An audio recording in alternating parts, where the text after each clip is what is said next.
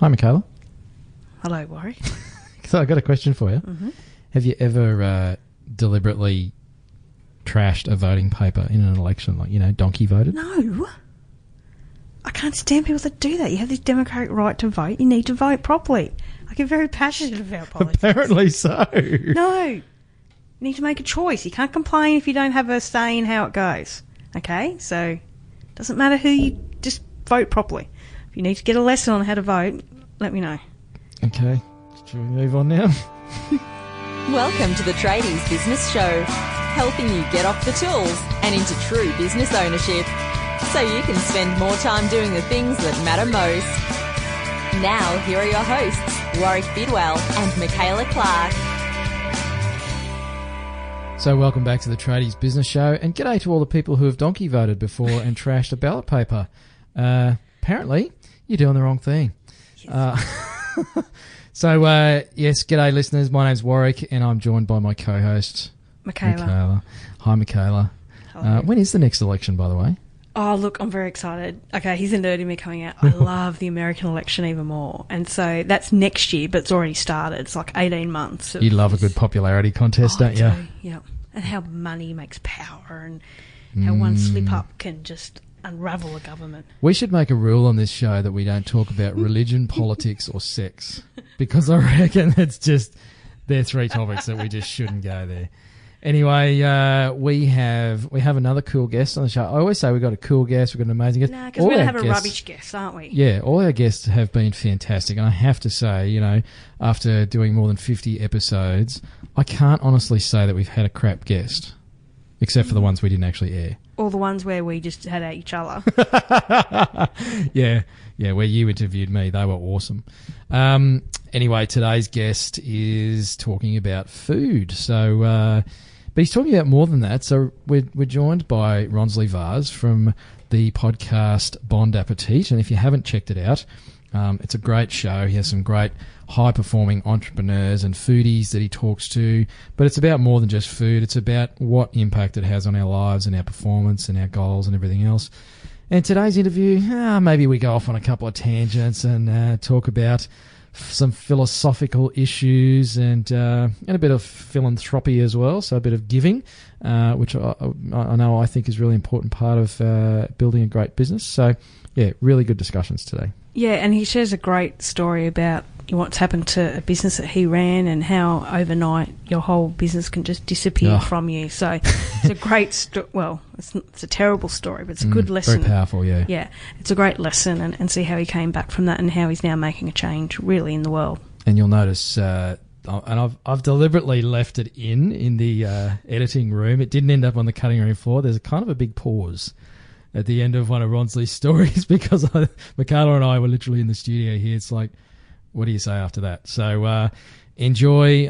Great chat with Ronsley, and we'll see you at the other end. And welcome to another episode of the Tradies Business Show. Listeners, we have a treat for you today, and I don't mean a chocolate bar. It's not sweet. There'll be none of that. Although, you could say that this guy's pretty sweet. Sweet sounding. Voice. So we're really excited to have Ronsley Vaz, the host of the Bon Appetit podcast, joining us on the show today. But he's so much more than that. So Ronsley, why don't I let you actually do your own intro, mate, and do a good job of it. Welcome to the show, first of all, and tell us a bit about yourself. First of all, I'm chocolate. So you are sweet. Secondly, why should I do your job? You got two hosts. You guys should introduce me. Because I'm a podcaster and I'm lazy. And we don't do work. We just talk crap on a microphone, mate. Thank you for having me on your show. This is a huge privilege. So I am the host of the Bon Appetit podcast, and we've been going for just over 9-10 months. We started on the 18th of June. We've managed to get a whole bunch of people onto the show that were kind of cool, and we talk about entrepreneurship and food and the success that food and fuel that you put into your body, and how you get success out of that through your performance. I do a whole bunch of other things as well. I've got a a business called the Broadcast Your Message, and it's all about teaching people how to podcast and create their own platforms. We've got a really cool team member in the house, Michaela Clark, who is part of a bigger project that we're on. It's called Podcast Revolution. It's the first summit in the Southern Hemisphere on podcasting. It's happening at the end of the year. Hey, Ronsley, sorry, mate. Can you not help Michaela swell her head any bigger than it already is? I can't help it. I thought if she's in the land of the fairies, I might as well assist. Thanks, mate. Yes, there is another man in my life besides you, Warwick. Here we go. How many exactly? Keep going, Ronsley, please. Sorry. I mean, I thought, sorry. And I got a charity called Eat for Two, which is all about giving back for every meal we prepare here in Australia. We feed a child or an old person in need in India, and we're getting it's getting kind of out of control. So we've partnered with B1G1 a couple of months ago because we wanted to make a bigger impact. So that's what I do. What do you guys do? I said, mate, not very much. But one other thing I think, Ronzi, you haven't said about you're a personal chef as well. I believe as part of your business, and the best meal I've ever had you cooked. I haven't probably told you this. No. Yes. Wow. Yeah, so I'll never forget those little beef things you made at a networking night we went to see. I'm not the foodie in this relationship, but oh my God, they were delicious. The little beef thingies. Yeah, they were part of that. He did this amazing 7-course networking dinner that was the 7 Deadly Sins. So, yeah. Yeah, right. yeah. So each course had a theme, and it was the beef things. The beef ribs. Things. The beef things. There you go, Ronsley. Can you make the beef things when I come around to your place for dinner, mate? Hey, in my household, that is dirty, man. The beef things mean something entirely. Yeah. And we already established, we've chatted before, listeners, so in case you're not sure which podcast you're listening to, this is the Tradies Business Show. But Ronsley and I have chatted before on his show, and yes, we did establish that we are both married, even though, some people are perhaps a little confused. Mate, tell us a bit about your backstory. I'm curious to know, and I'm sure some of our listeners as well, is how did you, I guess, get into food and also the podcast as well? Like, give us some of the backstory that leads up to that. Wow. How much time do you have? Oh, as much as you need, mate. All right. Backstory. I've got, so I did my bachelor's in computer engineering. My dad has a very successful business in India, and he thought that he has his firstborn would take over, and I had other plans. I just didn't want it. I didn't myself as taking over, because I was always known as Richard's son, and I wanted to be Ronsley. So at 16, I decided I'm out of here, and I did my bachelor's in computer engineering, and I worked in India for a little bit. And I realized that I couldn't necessarily work in that culture, because it was always about the hierarchy. When what they told us to do, we were supposed to do, and that was it. And I was losing my mind. So I thought, all right, how do I get out of here? And I looked at my options, and I applied to a couple of places in the States and in England. And I got into Sheffield University. The shortlist was Sheffield University in the UK, and it was UCLA in the States.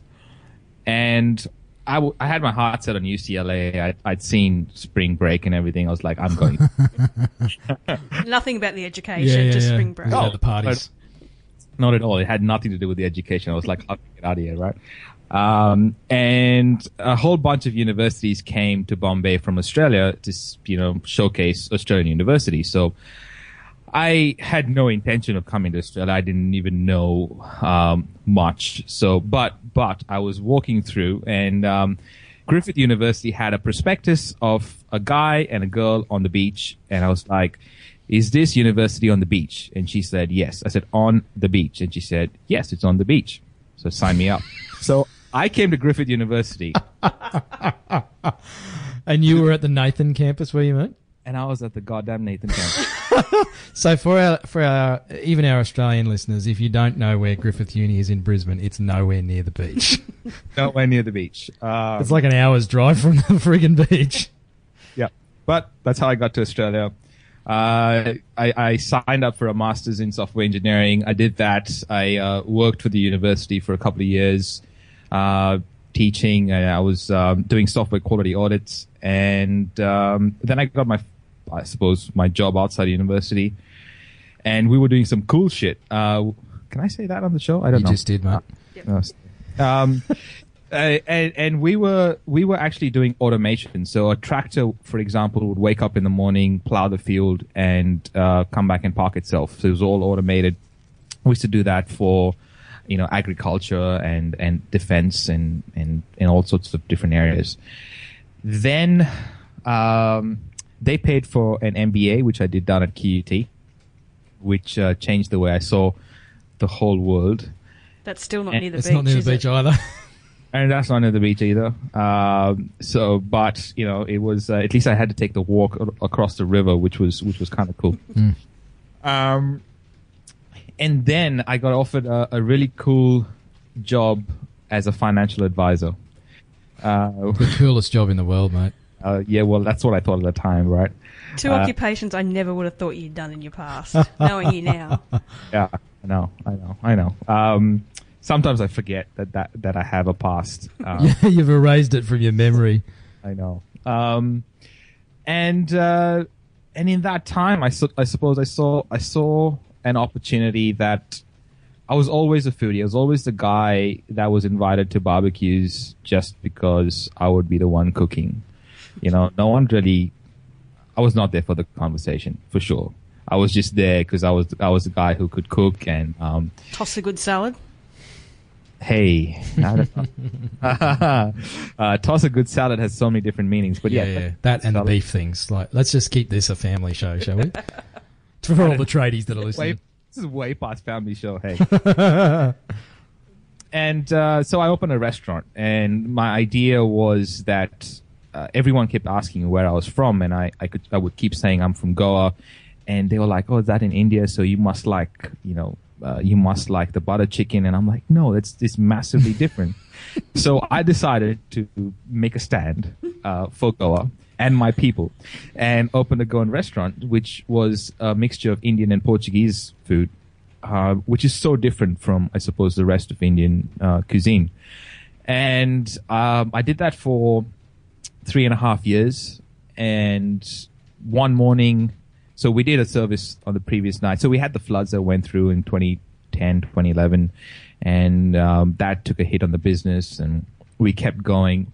But in 2013, May 2013, we did service on Saturday night. On Sunday morning, I got a text message from one of my staff members saying that I just went to the restaurant, and this is a picture of the notice that's on the door, and it was like the locks had been changed, and it was a whole massive shock to the system. So I had to let go almost immediately and try something new and do something different. But that whole escapade cost me about $427,000 and change to learn some massive valuable lessons. From that point, I suppose I I had to go and get a job because I had all this debt. But not only the debt, but I had I suppose mortgage payments and all that kind of stuff. So I went and got a job, and in that time I started to get my personal chef business going, which is now Bon Appetit. Well, thanks for sharing, mate. I mean, we were perhaps a little dumbstruck, actually, just hearing you share that, Ronsley, and thank you for being so open with the listeners. I mean, not to go back and kind of dredge all that up for you, but, mate, that's a pretty big lesson to have to take at your age too, mate, because you're, 23? With a voice like that, mate, you can't be more than 25. You're too kind. it was definitely a shock to the system. In fact, we had just been married. Rochelle, my wife, and me had just got married in February, so it was, and we didn't have any legal ground to stand on because we had a contract in place, which was a 3+3+3, but we didn't sign the rollover after the 3. So the place that we were currently leasing was owned by a bunch of brothers and a family. It was a family thing, and I really, to be honest, I don't know what happened. I always had a great relationship with the landlord, but whatever happened, and instead of fighting it, it was just better to start all over again. So that's what we did. So you're locked out of your business that you've had for 3 years. So Yep. you go from one day having a business and obviously plans and everything happening to the next day, nothing. Yep. How do you process that, mate? I mean, you recently married. I mean, how did you get through that stage? Well, to make things a little worse, my wife was actually not in the country, so Rochelle wasn't even here at the time, and but luckily she was with me on Skype 24/7. So for 2 weeks, so maybe a week and a half, there was the connection on Skype was just open. I could do whatever I had to do through the day, but whenever I got home, she was just there on the other end. It was weird. It was one of those things that I suppose got us really close. And in terms of how do you process that, you go for a run, and you keep running until Like Forrest Gump. Yeah. Run, pretty Forrest.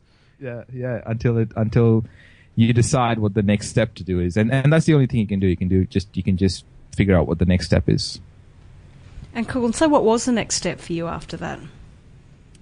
Well, I knew that I had to get some money coming in. That was something that was just evident. So I think it was 3 days later I went and I got a chef job at Bavarian Beer Cafe. That wasn't too difficult, so I got that job. And I was working there while I was sort of looking at other options.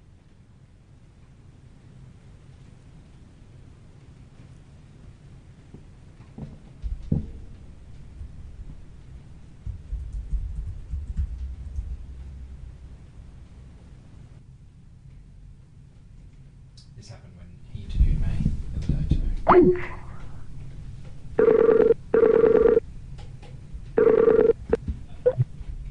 Hey, Ronsley, don't know. I was talking to myself for a while. Yeah. So, mate, if you can just pick up at got a job at Bavarian Beer Cafe.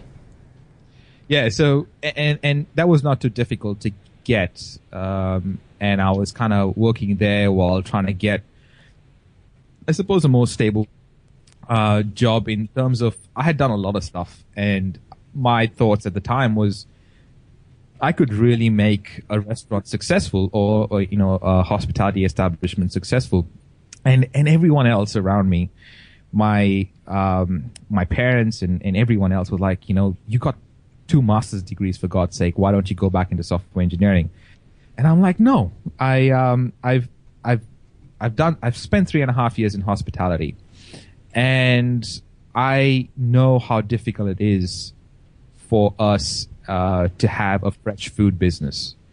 It's always easier to get the processed food because you even get GST back on it because it's a product. The fresh food you can't get GST back because there's no GST on it. So, and it's already pre-cut, pre-crumped, pre-cooked sometimes, and you don't have to spend any labor on it, which is the biggest bill in hospitality, labor. So I sort of had this feeling inside me that I wanted to continue with food.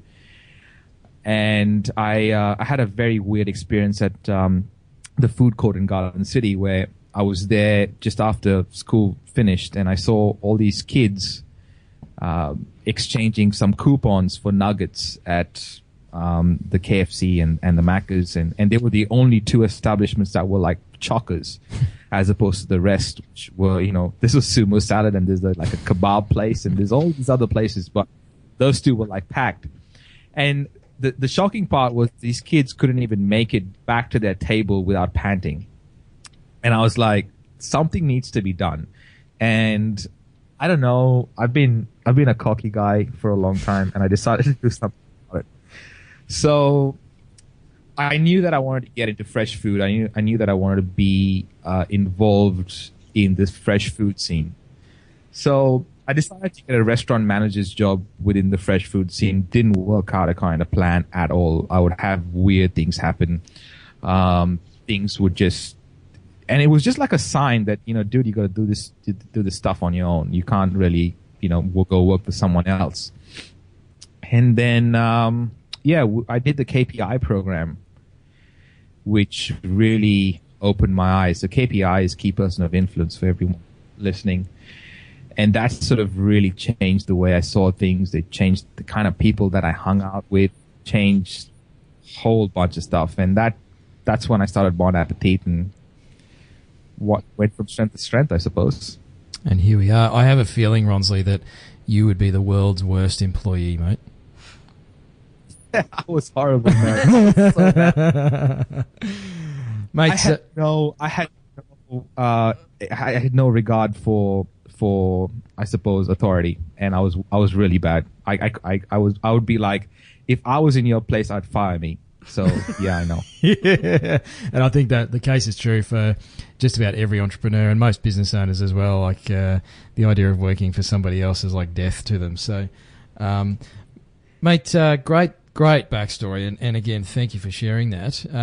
Bon Appetit, it's doing some amazing stuff. What is it, like Australia's number one food podcast, or what space you're in, mate? Yeah, I mean, I've been quite lucky, I suppose. When I was thinking about what I wanted to do, and I was cooking for all these high performing people, I wanted to get the word out there to a whole bunch of people that were just making it to work on an everyday basis. And I knew how important people's perception of food came from their childhood. So I wanted, I suppose, the parents to kind of get into their onto their radar that food was really important as to what foods they were feeding their kids and how they were feeding their kids, and in what circumstances. So I decided to start the podcast, and lucky enough, it got some really good traction. We got on New and Noteworthy. We got onto the front page of iTunes, and had some pretty awesome guests on the show, yourself included, Mr. Warwick. Thanks, mate. With this whole food thing, and we should really talk about food for at least a couple of minutes, mate.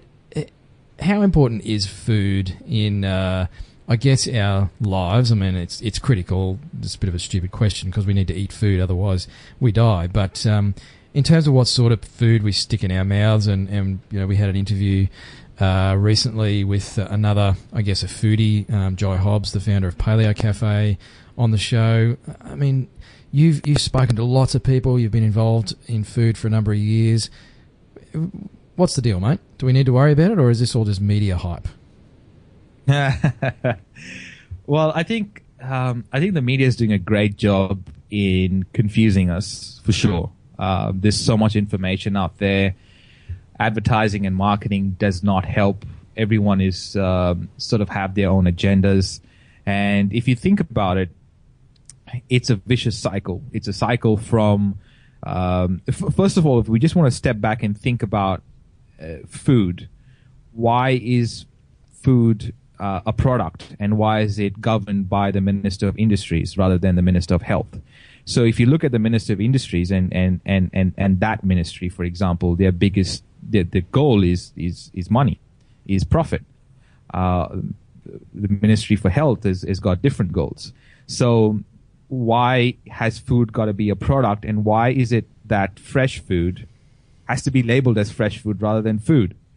So there's all these different things that are happening, and we have food that is boxed, and it's got just basically a whole bunch of chemicals in it, and they stick a whole bunch of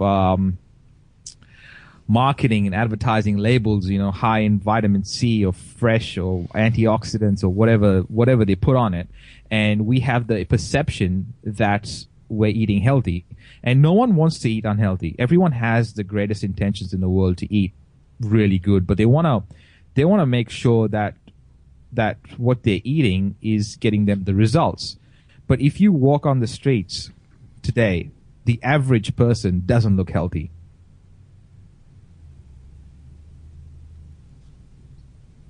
Hello? Oh, I thought we'd lost you again, mate.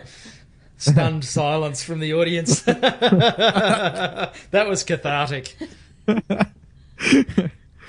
gonna leave that in.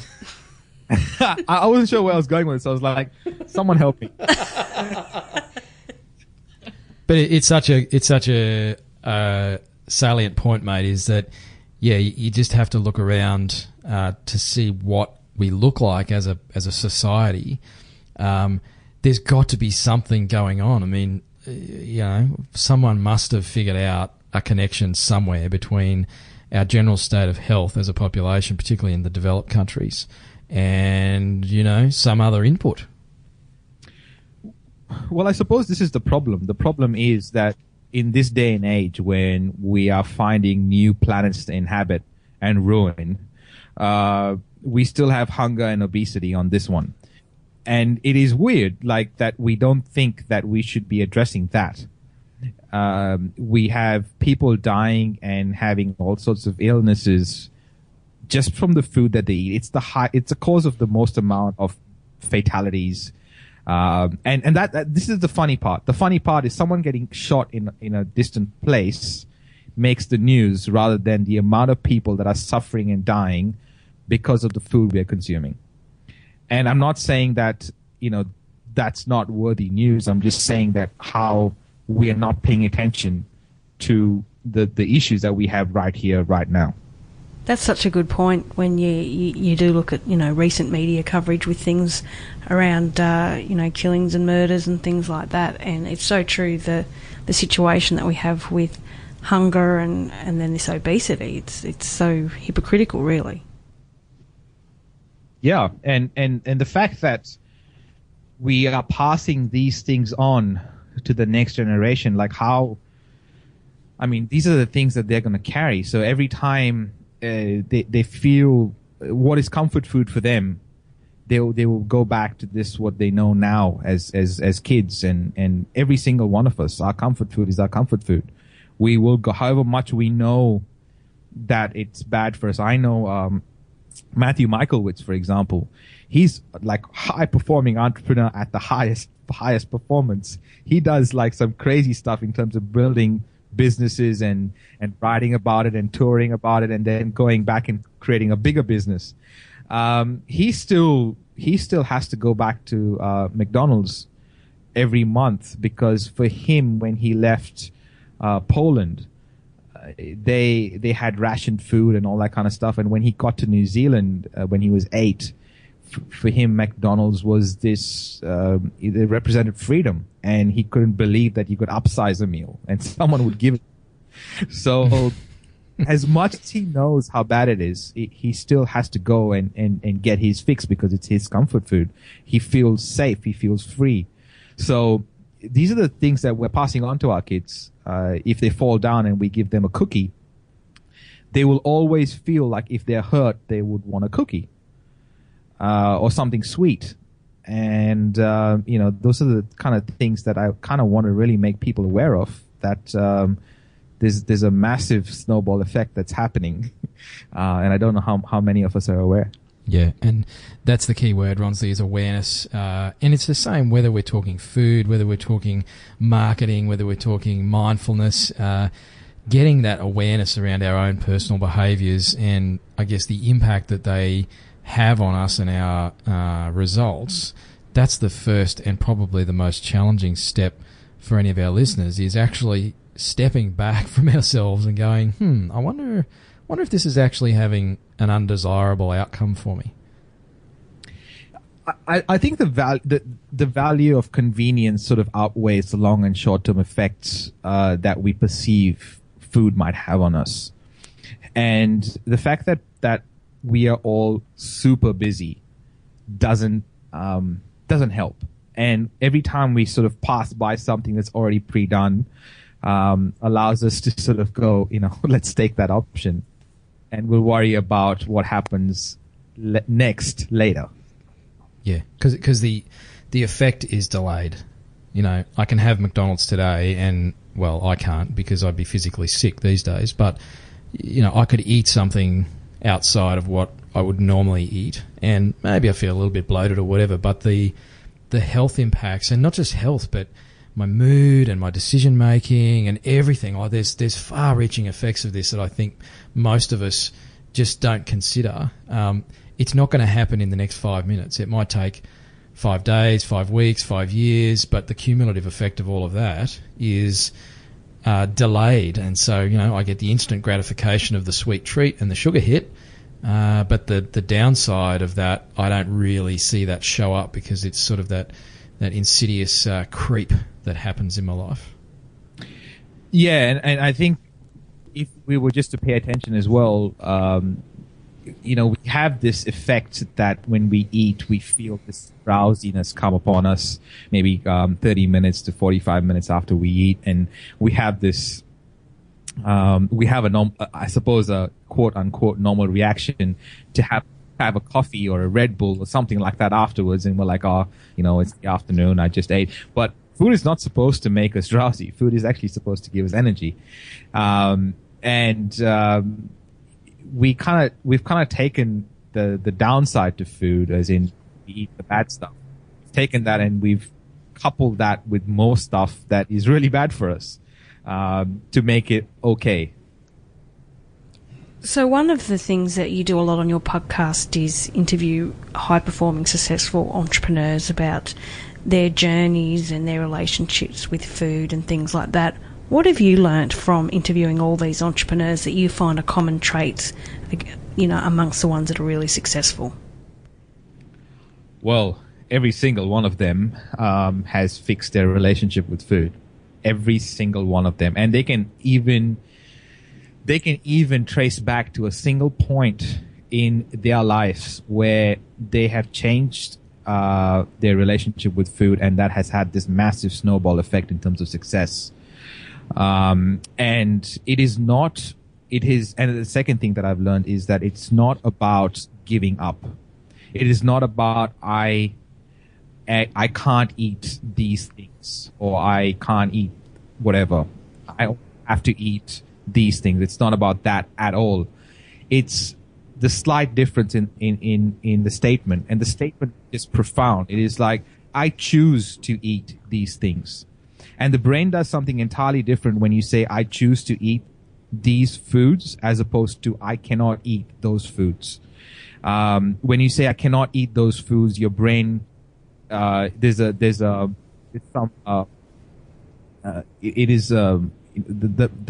idea of lack and the idea that you're missing out that takes over, and your amygdala tells, why can't you have it? I need to have it. And then you, as entrepreneurs, we're stubborn. We're really stubborn. Tells us not. Like, no, I want to do it now. Yeah. Don't tell me I can't have that. I'm going to goddamn well have it. Exactly. On the other hand, an entrepreneur is or anyone in that, for that matter, but entrepreneurs it has these traits that are very, very common. They get empowered by saying, I choose not to have that. And by default, they really feel empowered to say that. For example, I feel there are times that I go for periods without drinking, and I might go to this really awesome party, and it's like going off the hook, and I'll be like, I'm not drinking, man. I've got another however many days more, but I choose not to drink. It's not like I can't. And it's real. I feel great. It's weird. It's like this. My ego gets a pat on the back. But there's that big difference. It's not about you cannot do it, or you don't want, or you can't. You're giving up stuff. It's about you choosing to eat better.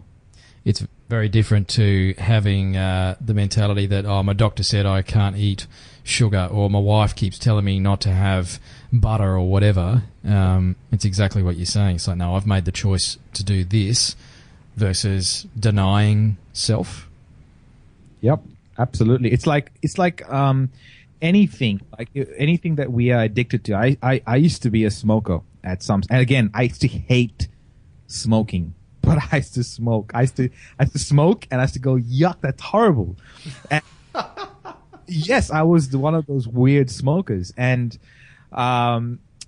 whenever someone would tell me, oh, you got to stop smoking, I knew it. Like, I knew I hated it. I knew it that I needed to stop, but I would not stop. But when I decided and I chose to stop, it was an entirely different effect. And so what I've also found with a lot of these really successful entrepreneurs is because they're eating better and choosing what they eat, and that is such a great example of getting over that fear of missing out, where you actually consciously make the choice, is that they're so much more productive, they're so much more focused, so much more energy, they get more done. So there's all those other benefits that those entrepreneurs would have as well. Absolutely. I did a great episode recently with David Dugan. I want to say 105 or 106. And 106, mate. Sorry? You're 106? No, I think I was 105, mate, and Dave was 106. So David was 106. I got in before David. And David was actually on our podcast on episode 50 as well. Yeah, right. So David, he goes from like 4:30 in the morning to 10 o'clock at night, and he's full on. Like, he seriously is like, I mean, Michaela, you and me kind of have direct interactions with him, and he is always switched on. And he is switched on primarily because he's got his brain sorted, he's got his food sorted, and he's got his exercise sorted, his body sorted. And and he says he dedicates 3 hours in the morning to himself, which a lot of us don't. A lot of us wake up 5 minutes before our first appointment.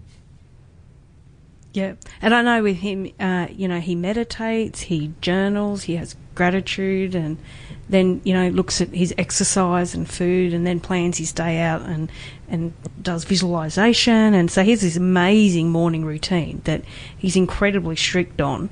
But he is definitely, when you deal with him, he's at such a different level than most business owners. Yeah, and in September last year, I decided to do the same.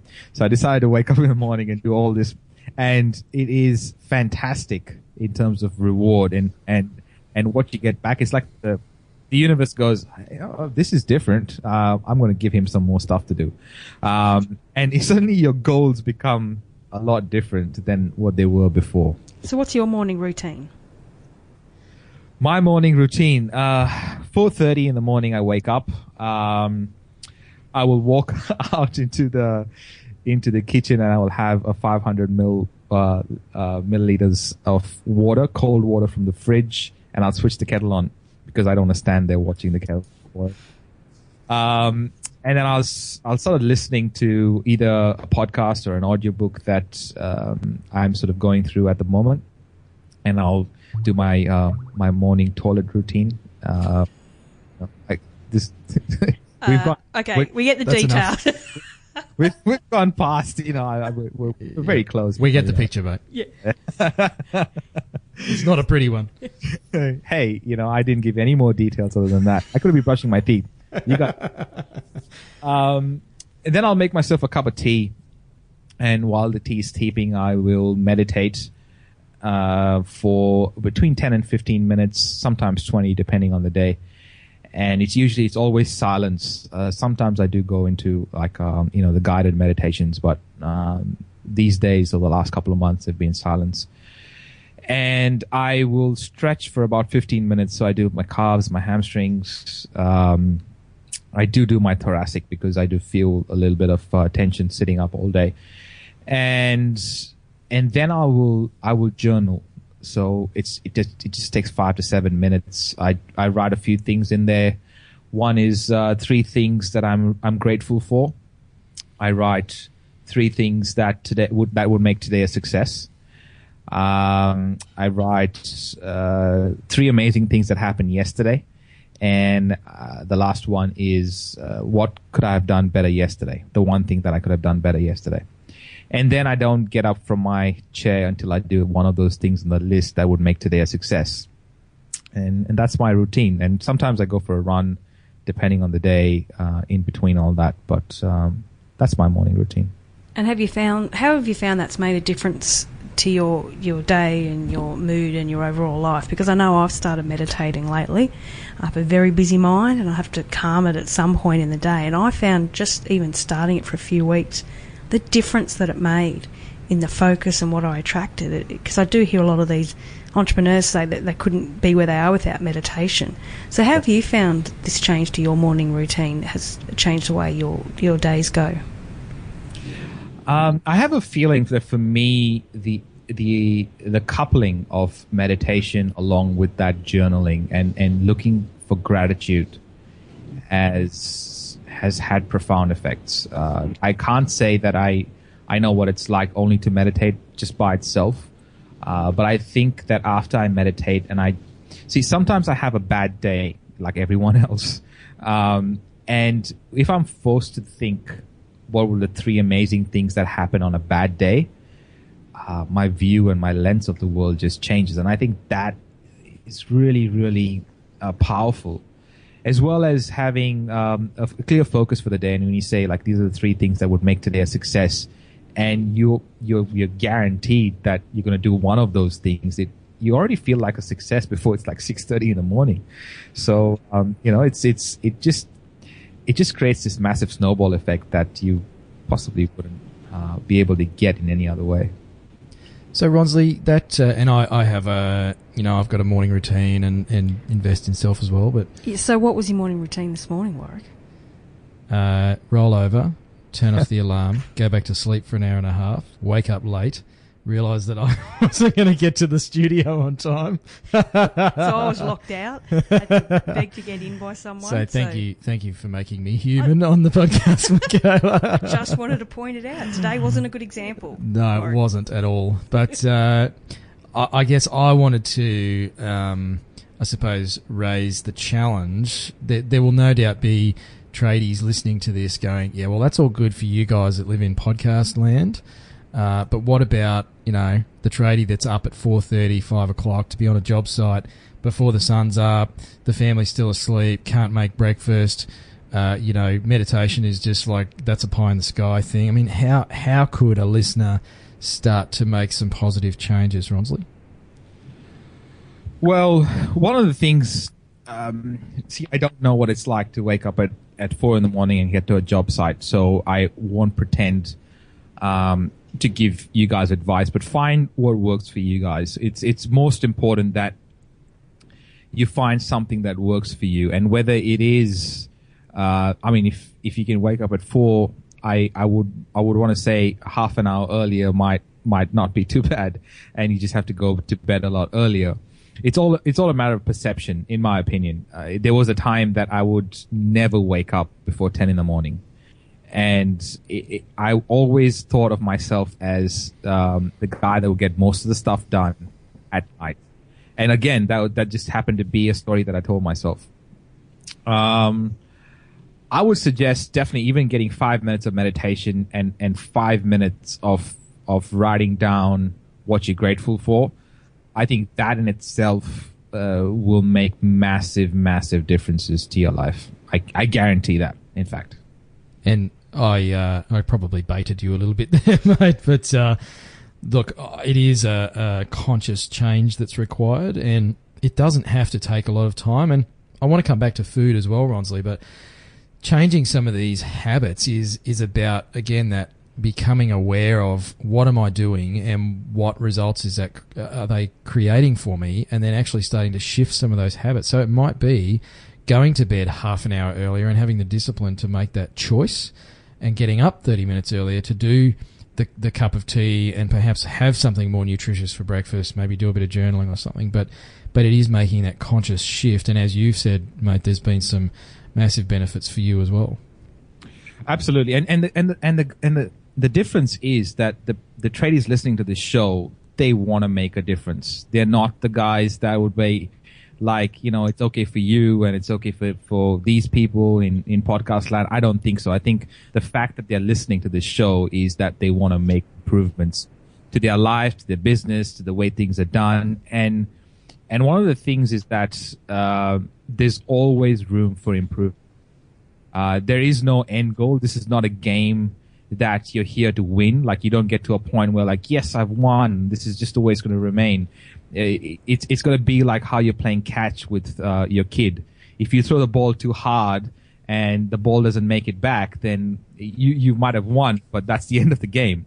It's not like that. You got to throw it hard enough that you get the ball back, and hopefully it's a continual sort of never-ending game, and that's the way you should look at improvement and life and business, my opinion. So I hope that tradies aren't holding on too much to change their lives with us, listening to us. Come on. God help them. I think we have something of an impact, Mika. Well, our guests do anyway. Thank God for our guests, Ronsley. So, mate, you talked a bit about your why earlier on and your association with B1G1. Tell us a bit more about what's driving you and what's really burning inside you these days.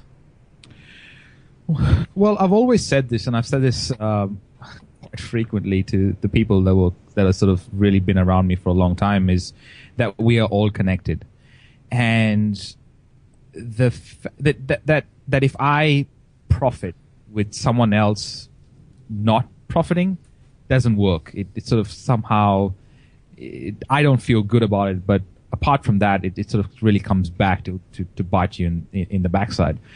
You see what I did there? I didn't actually use the word that I was supposed to use. Yeah, I know what you wanted to say.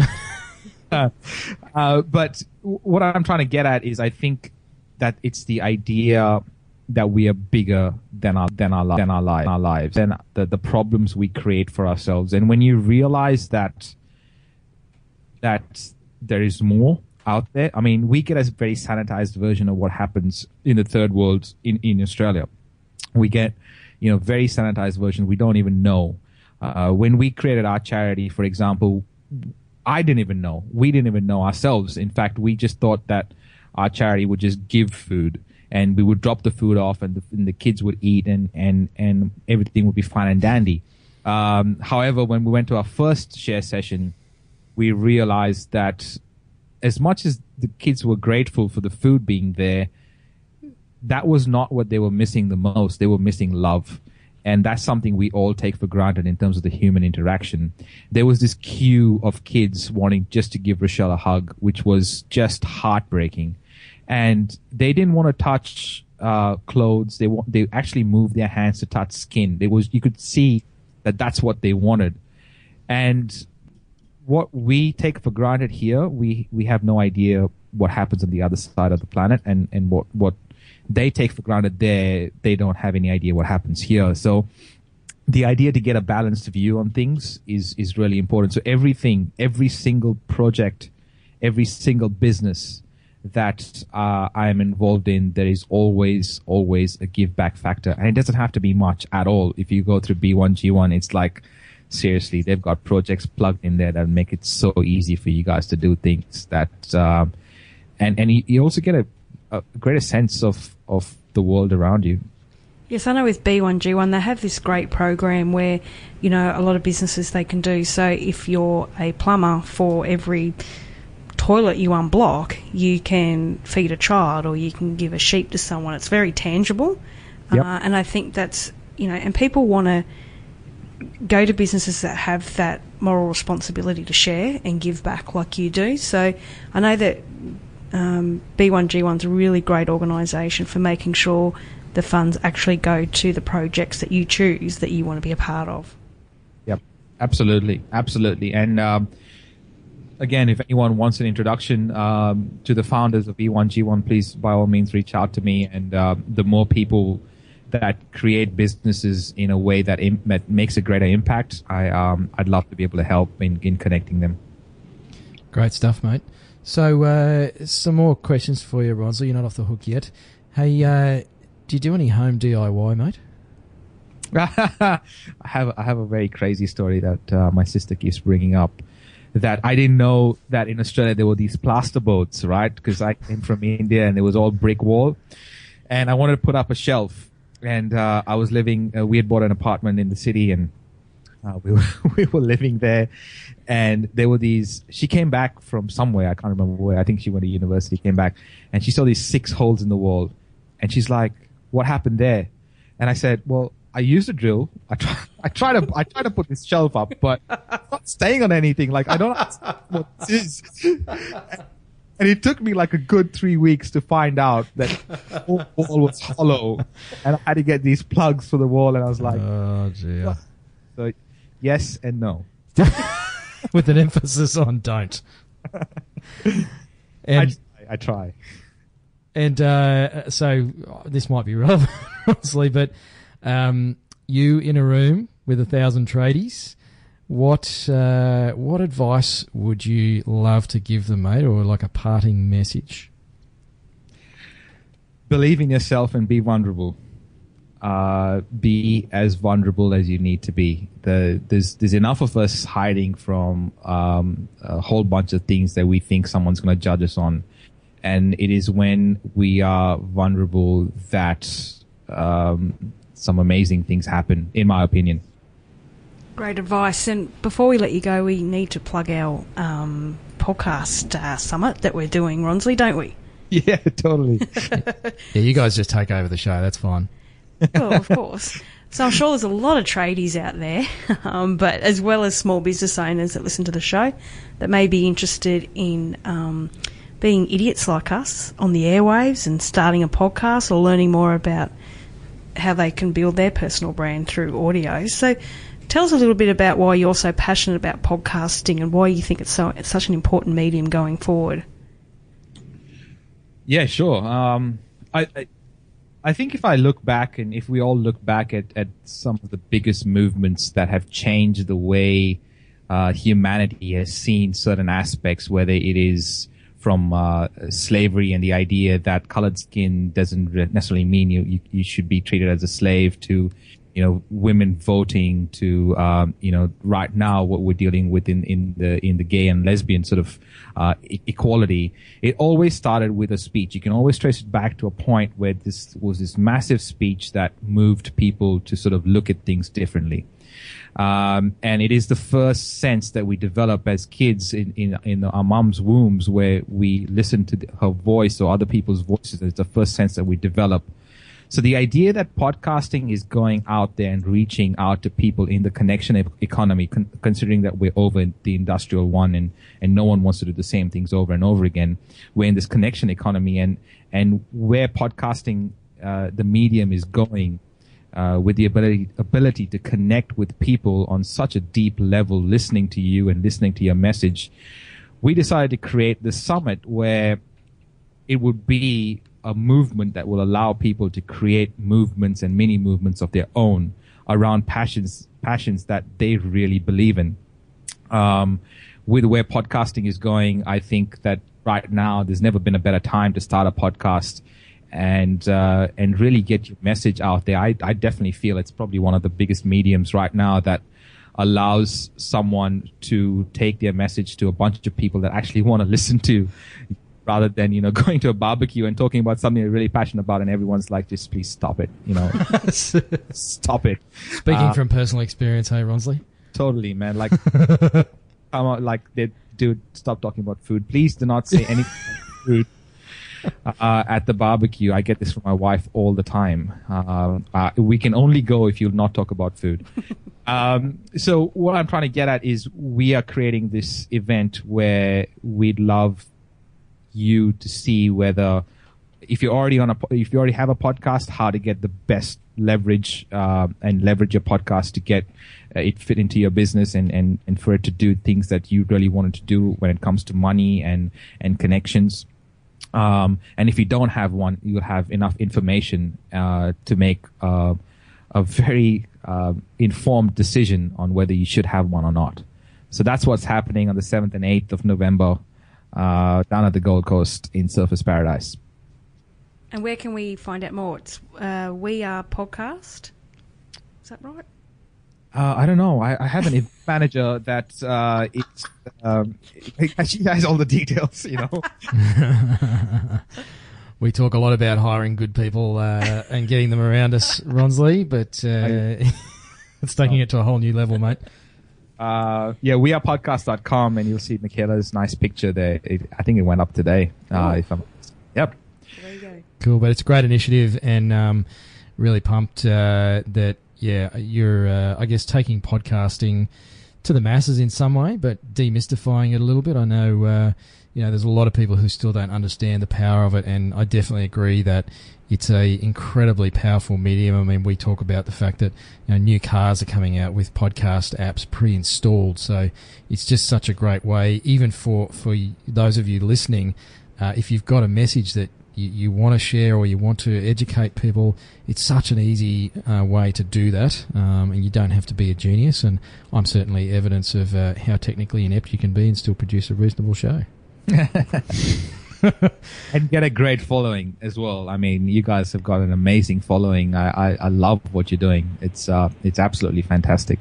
Thanks, Great, mate. and thanks, Ronsley. And you are literally changing the world with your podcast. I mean, it goes all over the world. You get thousands and thousands of listeners and downloads every day. So congratulations on what you're doing, and it's so good to see you are actually making a change. No, thank you. Thank you so much. That's cool. Thanks. So, mate, how can people find out more about the man who is Ronsley Vaz? Well, I don't know. Ronsley. Invite you around for dinner. That would be where you can have the beef things and what was the other thing you make? Salsa salad. Yeah. At Ronsley on Twitter is the best way, and you can even connect with me on Facebook.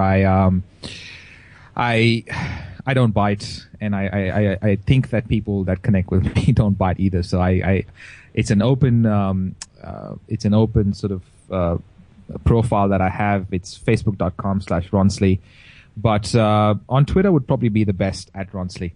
Awesome, and that's Ronsley for our listeners. Mate, thanks again. Fantastic to have you on the show. Love the work you're doing with the podcast Bon Appetit, and also with B1G1.